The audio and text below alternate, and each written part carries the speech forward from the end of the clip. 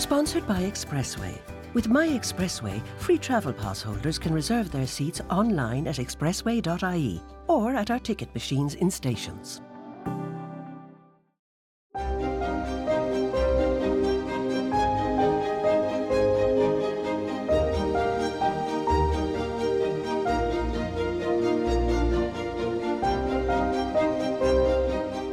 Hello and welcome to the second series of Irish GenPod. My name is Paul Gorry, and during the series I'll be chatting with people who are involved in various ways in Irish genealogy. Today I'm in the Dublin premises of the Irish Newspaper Archives to talk to Andrew and Jonathan Martin. Welcome to Irish GenPod. Thank you, Paul. Thanks, Paul. Well, it's great to be here, and it's very interesting to see how you work. Jonathan, this is the first time I met you. But Andrew, I don't know if you remember, but I met you at Back to Our Past in Titanic Centre in Belfast. That's correct. Yes, indeed. I remember that. Great event. So I've spoken to you on the phone or emailed you in the meantime. So, but this is my first time in the Irish Newspaper Archives headquarters. So it's not just a resource for people who are interested in genealogy, but it is one that's of great importance to family historians. I like the idea that you're an independent Irish business. That's something that is dear to my heart in genealogy because there's so little of that nowadays. But it's also a family business, and so that gives it a bit of a genealogical twist. Jonathan, how many family members are involved in this? Well, we've been a family business since the 1960s. There's four family members involved at the moment. The business would have been established by my father, Alan Martin, and Annette, his wife and my mother, in 1964, and we've been going through one way or another. We've been a continuous business since that date. And it was very much thanks to my father and my mother's hard work that he went around and convinced many of the newspapers it was very important to preserve this newspaper heritage. And he introduced microfilming into Ireland through that way. He literally got in his car, travelled around to all the individual newspaper proprietors, helped them source all their archives, get them together, collate all the material, and convince them of the necessity to microfilm this material. And that provided the backbone of this business. And we've been growing on that archive ever since. And in the early 2000s, then we looked at digitising the archive. And that's when myself and my brother came involved in the business. And when did what is now called the Irish Newspaper Archives, when did that start? I mean, when did it go online? It went online. We began beta testing as early as 2005. We went for a soft launch, and we worked first with the Irish Independent and another of their newspaper groups. And then we went properly launched in about 2009. So it's been on the go now for about 10 or 12 years at this stage. That's about the time that things started to go online for genealogy. I mean, the 1911 census and then the 1901 census, and things just speeded up after that. And Andrew, could you tell us a bit about the history of the company? Well, as Jonathan said before, it was originally Alan Martin with Annette and other family members at that time set up one of the very first bureaus, microfilm bureaus in the country. And what was it called? It was called National Micro Publishing, that would have been called, and National Micro Media today. And from the early days, Alan saw the importance of microfilming the newspapers around the country. So it was his task, as John said, to travel from newspaper to newspaper, meet the proprietors, convince them of this new amazing technology of microfilm and get them on board. And thankfully, many of the newspapers are ahead of their time and saw the use of the technology, adopted microfilm. And from that point, our family business were microfilming newspapers. And from that microfilm, we produced a massive archive of newspapers, which allowed us digitally transform it into the archive we have today for Irish newspaper archives. Mm-hmm. I remember, I'm sure that was the name that was on the microfilm boxes in the National Library. You'd see them. Red Red boxes and blue boxes at the time with stripes in the publishing. Yes, so many people would see a familiar box because it would have been Alan who supplied nearly every library in the country, with newspapers and microfilm. So All the boxes were used in universities and libraries everywhere. In the first series of Irish Gen Pod, I was talking to Julian Walton, who's a long-standing genealogist, and he was talking about going into the National Library and looking at where people had been looking at the hard copy newspapers, and he said it was like as if snow had fallen on because all the little bits, they just crumbled over time onto the thing. Yeah. And I remember that vividly, but then some newspapers were on microfilm, etc., and went from there. Yeah, and I mentioned, it's not just for genealogy. Obviously, this repository, it's of use to people in all sorts of research walks of life and whatnot. But what percentage do you think of the subscribers to the newspaper archives would be genealogy related? Well, we know from surveys conducted that the percentage is 35% to 40%. So there's a large of genealogy. Yeah. And then we have a large section involved in Irish research throughout universities and academics who aren't just looking at ancestry, but looking at Ireland's social and economic status throughout the decades. Mm-hmm. So it's 35 to 40% is genealogy. So it's a very large section of our archives or our customers come on. And what percentage do you think of? Well, it's hard to tell, I suppose. If somebody just subscribes and they subscribe, you don't know what exactly they're going to be doing. But social historians and people like that, I presume, would be. Oh, very heavy. Yes, indeed. I mean, the archives are used for many different purposes. And not, as you imagine, just genealogy. So we will get a lot of social historians coming on board, Irish famine research, obviously a lot of research into the Troubles throughout Ireland's past and current, unfortunately. So yes, it's used widely for many different reasons for research purposes.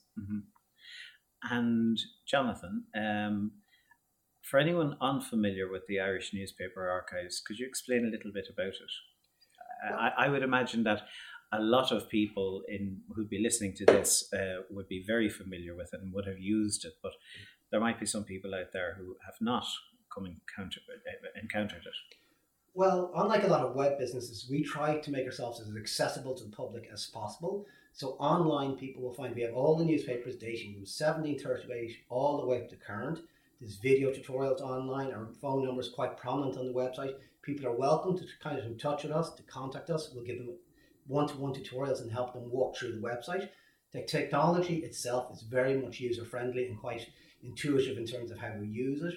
And it's one of the world's leading technologies. It's at the backbone of the website is Olive technology, which is used in the Library of Congress, National Library of Israel, and somewhat in the British Library as well. So we try to make ourselves as user-friendly to people as possible to make sure anyone can get on the website.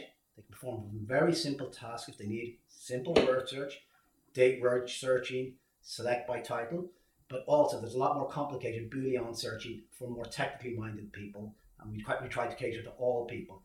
Our website is fully W3 compliant, and also we meet all international standards for when we do have institutional clients as well as the individuals who come on board. Thank you. The Irish newspaper archives has grown over the years, and even new titles and a better accessibility and whatnot.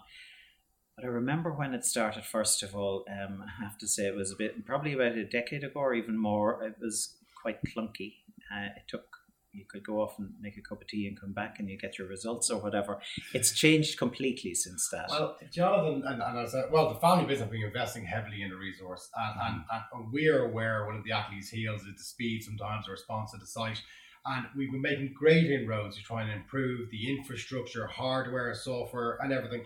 And it's a constant investment, and it's a constant project for us to improve it. And we have further plans on soon to come, which will hopefully speed up the site even further again. So there's millions and millions of news pages online to search. And with that, obviously, it's a big task to get that information to people in a real fast and responsive manner. But we've improved. We've a hell of a lot more to do, and we are looking and investing more to even make it better for users across the world to use our site. That's great to hear. But as I say, it was way back then. It's completely different now. Yes, yeah. Indeed. Should have gone to Specsavers. That's what the ads tell you. But for some people in India, it's not that simple. Imagine having no eye tests or glasses. You couldn't work, so you could lose your home. I'm Lisa from Specsavers, and I'm proud to help the Hope Foundation provide eye care in Kolkata. Specsavers arranged for me and my colleagues to go there and do eye tests. To date, we've given out over 11,000 pairs of glasses. Find out how we're changing people's lives for the better at specsavers.ie. Think you're not smart enough to own a smartphone? Well, think again and think Doro. Doro phones are designed specially with the older person in mind. They're easy to use with louder sound and larger text. Plus numerous state-of-the-art features that don't compromise on performance or quality. To learn more about the full range of high-tech Doro phones, visit doro.ie.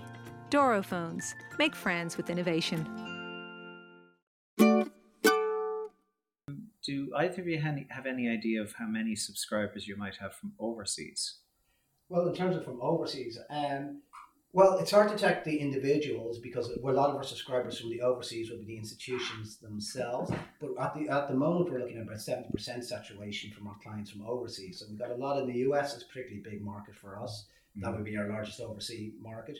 Then followed by the UK, as you would expect, the Anglosphere would be the major markets for ourselves. Now, recently we're talking to China and stuff like that to try and break into institutional clients. So that'll be opening new Asian markets for us, which is very exciting. So yeah, we look forward to doing that.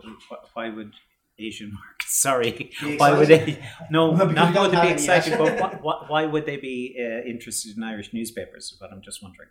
Well, it's hard to tell you exactly why, but when we look at our client base from institutions across the world, we have institutions as far as Iceland accessing our archives, to Chile. The reasons why, it's Irish history, I suppose. If you look how our country has formed and gone through so many different adversity, should we say, to get to where we are today, and therefore the research into how maybe we would have gone through or dealt with certain periods of time in history might apply to other countries and how they're dealing with their current or past histories. Yeah, and I was just trying to think. China. Why are they interested in Irish newspapers? Well, actually, one of the things, Paul, might be the actual depth of the archive. Ireland, we have a very strong depth in terms of our legacy of newspapers that date all the way back from the 16th century up to current. Yeah. So I think that's one way, and also we were formerly part of the British Empire, so there's a lot of global reports, particularly in the Freeman's Journal from the 1760s all the way up to 1924. So that's a great window of British imperialism and also nationhood and statehood, how it developed in the 19th century and the 20th century, are all reflected in the various newspapers and the titles we have on the website. I like the browse option on your website, and there are probably other ways of finding it, but I find it by browse option, that you can see where the gaps are in coverage.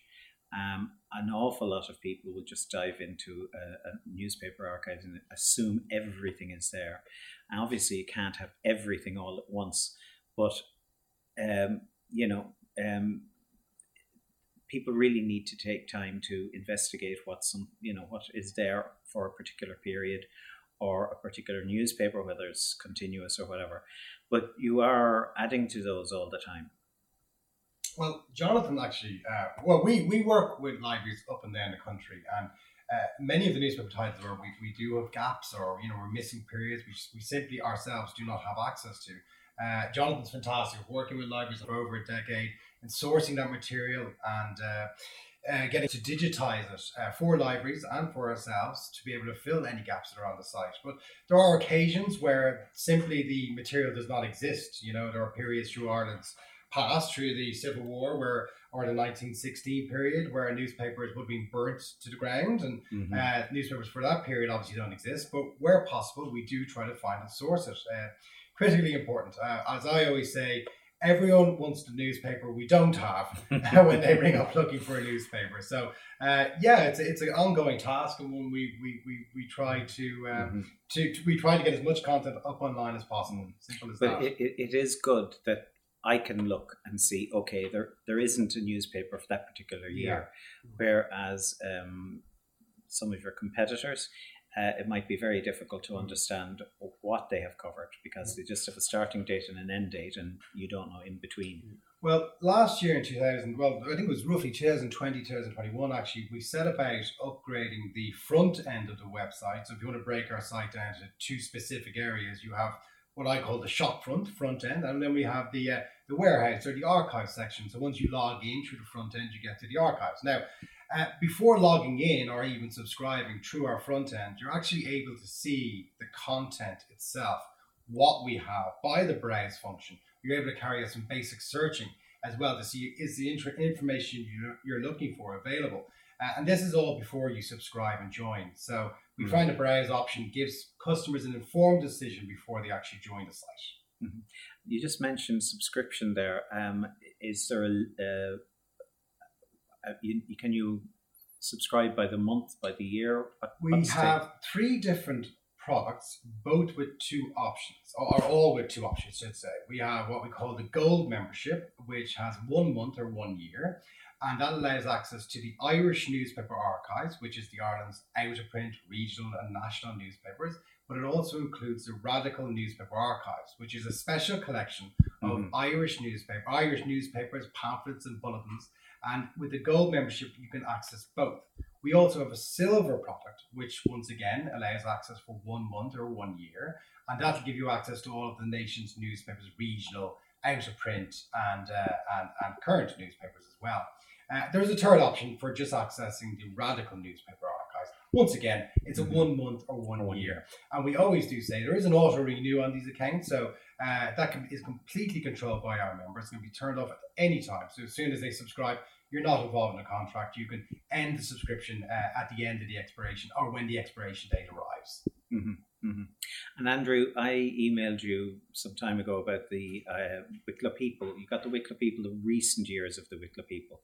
And I was saying, I hope you got the West edition. And then you came back and you said, all of the editions, plus that's great because, I remember going to Carlow Library, I think, one time, and they had one of the Carlow Nationalist on microfilm, but they only had one edition of it, which is a bit annoying. And I have to say, for a small county to have 4 editions of the newspaper is pretty crazy. And we in the West, I'm from Baltinglass, and in the West, we get all the news from the East, but they don't get all our news. We only it only appears on our side. Yeah. So it's. But I was delighted that you've got the whole thing covered, which is great. Is there any possibility that you might get the Irish Times on board? Well, we're actually in discussions with the Irish Times all the time. And currently, we look after their microfilm archive, so we do have a good symbiotic relationship there, and we currently work with the Irish Times quite a bit. Now, they have their own website at the moment. Its technology is very similar to ourselves, so we could easily integrate it if the Irish Times wished, but really the ball's in their court, but we're completely open to it. Well, this is me commenting, not you. You couldn't possibly comment probably, but anyway, the Irish Times, when it came on board as a standalone newspaper, very exciting because we didn't have very much at that time. I don't know when that came on, whether it was before you or... It was very, very much around the same time. They might have been... We both used Olive Technology in the back end, and we were actually in discussions with them before they decided to go with it alone. So, it was very similar time, basically, we both launched. Well, I had a subscription at that time and had it for quite a while. I found it very useful as a resource, but the problem with that newspaper for genealogy is that it really is concentrating on one stratum of society. So it's very good for that stratum, but not for the general public. And at some stage, I just let my subscription slide. And I don't know, maybe 2 years ago, I'm not too sure, I needed to look something up. So I subscribed. I tried to do it free to get how far I'd get, and then I did the subscription, and I found it very restrictive compared with what it was before. I mean, it was absolutely useless to me, to be quite honest. Well, obviously we couldn't comment on the website, but what we can say is with our own archive, I suppose the beauty of Irish Newspaper Archive and the strength of Irish Newspaper Archive is having so many of the nation's great regional newspapers on board, and they're really the backbone of the site. Which combined with the national newspapers, it gives researchers, genealogists, the ability to be able to see a story from different angles and written about from different parts of the country. So it is that inclusivity of our archives that makes it such a wonderful resource for so many to be able to come and see Irish history as it unfolds. Yeah. Well, when I was unsubscribing the last time, I pointed out to them that it had become almost impossible to use their database. It's not what's behind it with Olive or whatever. It's just whatever way they have it available to the public. And I did suggest to them that they should go to the Irish Newspaper Archive, and it would be better for everybody. But again, you won't comment on that. No. Thank you. Any exciting things in the offing? Well, everything's exciting. We're always adding new titles at the moment. We're looking, just today we added the Sligo Weekender. We almost add a new title every month. Every day we currently update the website with the current material, such as the Irish Independent or any of the regionals that are published on that day. We're always looking at increasing our holding of out-of-date newspapers as well. So there's always things. As Jonathan says, we are working with libraries up and down the country to try to capture and preserve information digitally. And we have some very exciting titles coming on board in the near future. And some, as you mentioned earlier, we do have gaps as well. We need to fill on some great titles, like the Sunday Press, for example. We still have some microfilm here that we need to film and scan and get online. Evening Press, and currently work is ongoing on the Cork Constitution, which is just a fantastic newspaper we're delighted to have. So there's always something happening. We're always busy and we're always trying to improve the site. Great, yeah. Well, I must say it was very interesting to come into this room today to see how things work. And it didn't really dawn on me until you mentioned it, Andrew, that the current newspapers are updated daily. So, that's a lot of work for you to be getting on with, apart from doing archival material. Well, currently we have over 40 newspapers that we update on a daily basis, well, on a weekly basis, because obviously regional newspapers come out weekly. So newspapers from across the country would send their PDF information to us, and we're able to work with PDF or import images to be able to enter them in our workflow and get them up online. So a lot of work goes on every day, adding new content all the time to the archives on a daily basis and a monthly basis. Right. Okay. Well, I think we might just be out of time today, unfortunately. But Jonathan and Andrew, thank you very much for having me visit here, and it's been very interesting having a chat with you, and nice to meet you face to face. So I look forward to more developments from the Irish Newspaper Archives. Finally, I'd like to thank Senior Times for making Irish Gen Pod part of their collection of podcasts. Also, many thanks to my series producer, Conor O'Hagan, and to my audio supervisor today, Conor Cullen. Do tune in again.